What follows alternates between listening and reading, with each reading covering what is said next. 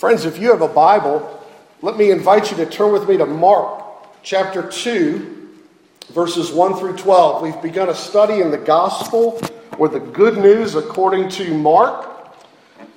And we've come to chapter 2, verses 1 through 12, and the healing of the paralytic man. And our theme tonight is the forgiveness of sins. A rabbi named David Nelson likes to tell the story of two brothers who came to the rabbi to settle a feud, a long-standing disagreement. The rabbi got the two to reconcile and to shake hands. And as they were about to leave, he asked each one to make a wish for the other in honor of the Jewish New Year. And the first brother turned to the other and said, "I wish for you what you wish for me." And that second brother threw up his hands and said, "Rabbi," he started at it again. What does it take to make human relationships thrive? Forgiveness from the heart, not holding the failures of others against them, but releasing them into the freedom that says, "I forgive you. I won't punish you. I won't give you back what you deserve for hurting me." Look, in marriages that remain friendly, that's how it works. In sibling relationships that grow close and actually grow up where siblings enjoy one another, forgiveness has to abound. And if that's how human relationships thrive, why do we think that a relationship with God would work in any other way? Of course, He has to forgive us when we offend Him. We need that forgiveness, and tonight's passage is about that release that Jesus offers to us. Let me invite you to hear God's word from Mark chapter 2, verses 1 through 12. This is God's word. "And when he, Jesus, returned to Capernaum after some days, it was reported that he was at home. And many were gathered together so that there was no more room, not even at the door. And he was preaching the word to them. And they came, bringing to him a paralytic carried by 4 men. And when they could not get near him because of the crowd, they removed the roof above him. And when they had made an opening, they let down the bed on which the paralytic lay. And when Jesus saw their faith, he said to the paralytic, 'My son, your sins are forgiven.' Now some of the scribes were sitting there, questioning in their hearts, 'Why does this man speak like this? He's blaspheming. Who can forgive sins but God alone?' And immediately Jesus, perceiving in his spirit that they thus questioned within themselves, said to him, 'Why do you question these things in your hearts? Which is easier, to say to the paralytic, your sins are forgiven, or to say, rise, take up your bed, and walk? But that you may know that the Son of Man has authority on earth to forgive sins,' said to the paralytic, 'I say to you, rise, pick up your bed, and go home.' And he rose and immediately picked up his bed and went out before them all, so that they were all amazed and glorified God, saying, 'We never saw anything like this.'" Amen. This is God's word. May he write it on our hearts. Let's look to him in prayer. Oh, Father, bless us tonight. Help us to see Jesus as he truly is, and to hear his word, and to have it in our hearts. We pray in his name. Amen. Jesus does a very unexpected thing here that startles everyone, and I want you to consider this tonight, the subject of forgiveness. And I want you to see 3 things from the passage. I want you to see the unexpected priority of forgiveness. I want you to see the sovereign freedom of forgiveness, and I want you to see the hidden cost of forgiveness. In the first place, the unexpected priority of forgiveness. Here in verses 1 through 5, we find Jesus has gone home. He had a home, and he was in his home, and the crowds had heard of Jesus, and they filled the house to overflowing, so that this man who is paralyzed can't get in through the front door. But his friends or family members stop at absolutely nothing to get him before Jesus. They evidently climb up the outside staircase. They go onto the roof. They begin to dig through what was likely a mud thatch roof with perhaps some sticks or boards of some kind. But they begin to, if you can imagine being inside the house with Jesus when this is happening. As Jesus is preaching, above them, the tiles begin to fall, or the dirt begins to fall, and a window opens up, and the crowd probably pushes to the side of the room as 4 people slowly drop through that hole, a paralytic man, looking for Jesus to do what? To heal. Everybody knows what this man needs. The paralyzed man just wants to walk. His friends just want him to walk so he's not a burden to his family and friends and for his own good. Everybody expects Jesus to heal him, and he gets before Jesus, and Jesus says, "My son, your sins are forgiven." And undoubtedly, there's some in that room thinking, that's not really what these people are asking for. He has a much more immediate problem. And Jesus says, well, you have a much more visible problem, sure. But you have a greater invisible problem. Your soul, I know, it's almost as Jesus is saying, your soul, I know, feels trapped in a body that does not work. But you don't understand that your soul is trapped in a broken relationship with God that does not work. And you need to be released. I forgive you, is what Jesus says to him. This, by the way, is not an example of physical illness being brought about by sin. There's nothing in this passage that says the man is paralyzed because of his sin. Sin can cause illness and injury, like any drunk driver who's had an accident can tell you is likely to happen. But it doesn't always cause illness and injury, and frankly, it's cruel to tell people that it does. Oh, you're sick, are you? You must have done something really immoral. You're sick, are you? Well, you've got a demon, as I heard one person was told, a friend of mine. Oh, you're sick, are you? Well, if you just had enough faith, if you just trusted God enough, it wouldn't be this way in your life. You see, all those things are absolutely cruel and untrue. And Jesus isn't saying that. He isn't trying to tie the paralysis to sin, and he isn't saying, if you would just straighten up your life, God would straighten up your legs. That is not what's happening here. But he is saying to all of us this. You think your difficulty in life, some circumstance, some problem, is your biggest problem. You think your body falling apart is your biggest problem. It isn't. You are. You are your biggest problem. Your sins are your biggest problem. And God is your biggest problem. He's holy. He's just. And you have a much more immediate need than to be able to walk. This is what Jesus is saying to all of us. Our offenses, friends, against God are a great chain that bind us and tie us to what our offenses deserve, namely punishment. And we need to be released from that chain. And you say to me, well, where is this chain? I don't feel it. If I'm so guilty, Ted, that I deserve punishment, why don't I feel that way?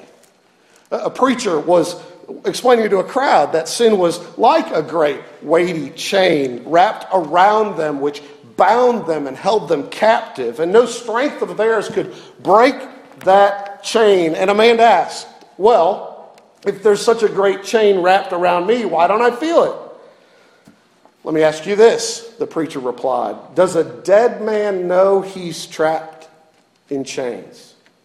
Well, no. A dead man feels nothing at all. Why? Because he's dead. So it is for us, friends. Where there is no spiritual life, there is no sense of bondage in sin. You'll be insensitive to the problem at hand. Very few people in our culture nowadays get up in the morning or go to bed at night worrying about whether their sins will be forgiven. And that's the one thing really worth worrying about. Look, if you're sick, friends, if you are sick in this life and God heals you, that is a great thing. But I guarantee you, unless Jesus returns, you're going to die of something. And if you have massive frustrations and problems in this life and God helps you, that is a great thing. But you will not escape death, and no one escapes death, and everyone faces God on the day they die. You will meet your Maker. And we need to be on good terms with Him. We need His forgiveness. And so it's such an unexpected priority that these people did not anticipate, and it's such an unexpected gift to this paralytic. Jesus says, I've got something much better for you. You know those videos you can see these on YouTube. I catch one every now and then of a returning soldier.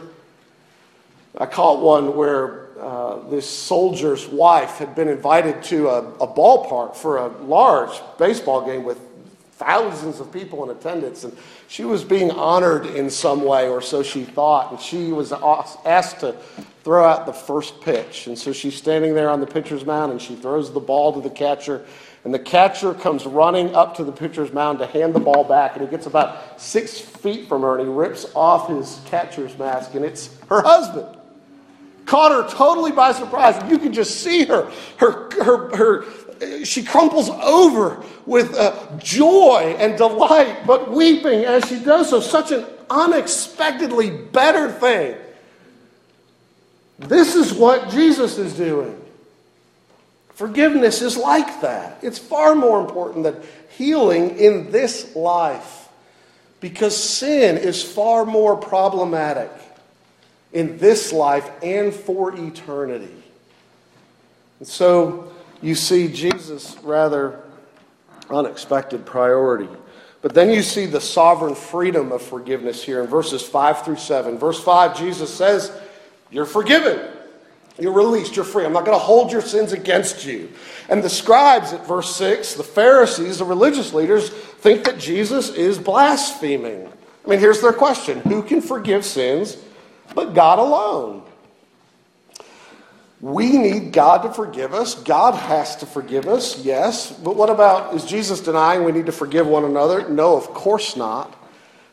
Relationships at a human level thrive. Church life thrives. Look, when somebody does something wrong and they come to you and they say, please forgive me, you say, I forgive you. I release you.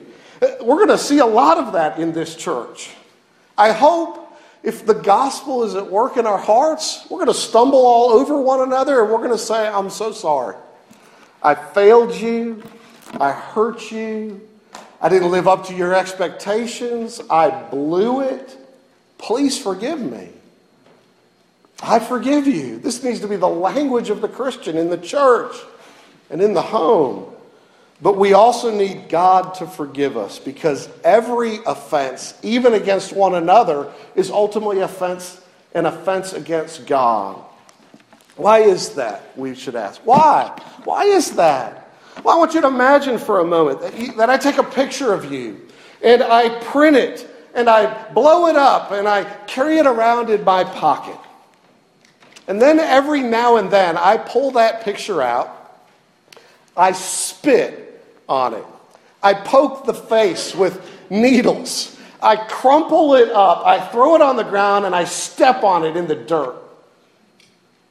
And then I pick it up, fold it back up, put it in my pocket, and a day or two later I do it again. What would you think of me? That's really weird, Ted. We think you're pretty strange. Well, I understand. That would be very strange. Absolutely. But wouldn't you also say, what do you have against me? What's your problem with me? You'd have to be a robot not to take it personally. Why? Because that picture is an image of you. Now listen, you are an image of God. You are his representative on the earth, and to offend the image is to offend the one in whose image we are. So we sin against him when we sin against one another, and we need him to forgive us. And Jesus says to this man, you're forgiven. And they say, who can forgive sins but God alone? And we give them credit. They get that he's claiming to be God. They're absolutely right here. That is blasphemy if you aren't God. But Jesus is God.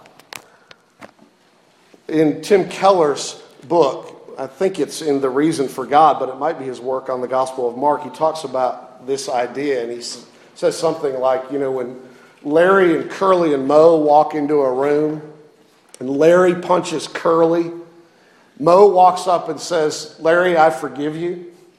And Curly says, what? How can you forgive him for hitting me? You can only forgive a sin if it's against you. And Jesus here, as our Creator, is saying, all your sins have been against me, and I forgive you. Now, what is it this man is being forgiven for? It's not said. What's he guilty of particularly? It's not said. We don't know. We do know that he lived in a culture that thought more of sin than we do. A culture in which people were more aware of God and human guilt than our culture is. A culture then that was steeped in the Ten Commandments and the holiness code. A culture very different from ours. So it's possible you're here and you don't feel guilty at all. But you are. I want you to imagine a kid raised by his grandmother, and she tells him, I want you to always tell the truth. I want you to help the poor. I want you to keep your promises, and I want you to work hard. And he grows up, and he does it. He tells the truth, and he helps the poor, and he keeps his promises, and he works hard. Turns into a fine young man. Everybody likes him. And his grandmother, seeing his potential, sacrifices her lifestyle, saves all her pennies, and sends him to college. And he does well. And he does all that she says. He tells the truth. He helps the poor. He keeps his promises, and he works really hard. But he never acknowledges her. He might send her a Christmas card, but that's about it. He expresses no gratitude. He never says thank you. He builds no relationship with her. He lives without communication with her. What would you say? You would say, that's wrong. And I would say to you, that's you. You're guilty. You ignore God every day, the God who made you, the God who keeps you alive moment by moment, the God who has given you everything that you have. And yet God is very willing to forgive. But know this, friends, he is under no obligation to do so. He does promise forgiveness, but he does not promise to forgive everyone. What Jesus gives to this man is what he offers to you. You can't get it from him by demand. Like with each other, when we hurt someone, we need to be forgiven, and we go to them with hat in hand. And we have no excuse. If we offer justifications for why we did what we did, we're not really asking for forgiveness. We're asking for understanding. Here's what I did. I know it hurt you, but this is why I did it. Would you please understand what made this acceptable? We're asking for understanding. But listen, take out all the excuses. Take out all the reasons you think justify your offense or make it less evil than it is. Remove all that, and there may be nuggets and kernels of an excuse. But you remove all that, and there is still a rotten core of stuff that needs to be forgiven, not just understood. And you can't command that. You can't appeal to justice for that. Justice says you're guilty and you should be punished. And so it's mercy from God when he says, I'm willing to forgive you. And it's free. You don't have to impress him to get it. You can't impress him to get it. And he's more willing to freely forgive you than you are willing to ask him. Take him up on his offer. Ask him. But know this, friends, though it is free to you, it is costly to him.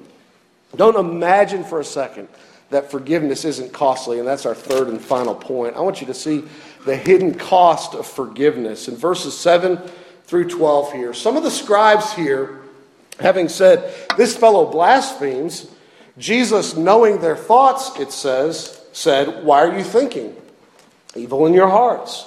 Which is easier to say, your sins are forgiven, or to say, get up and walk?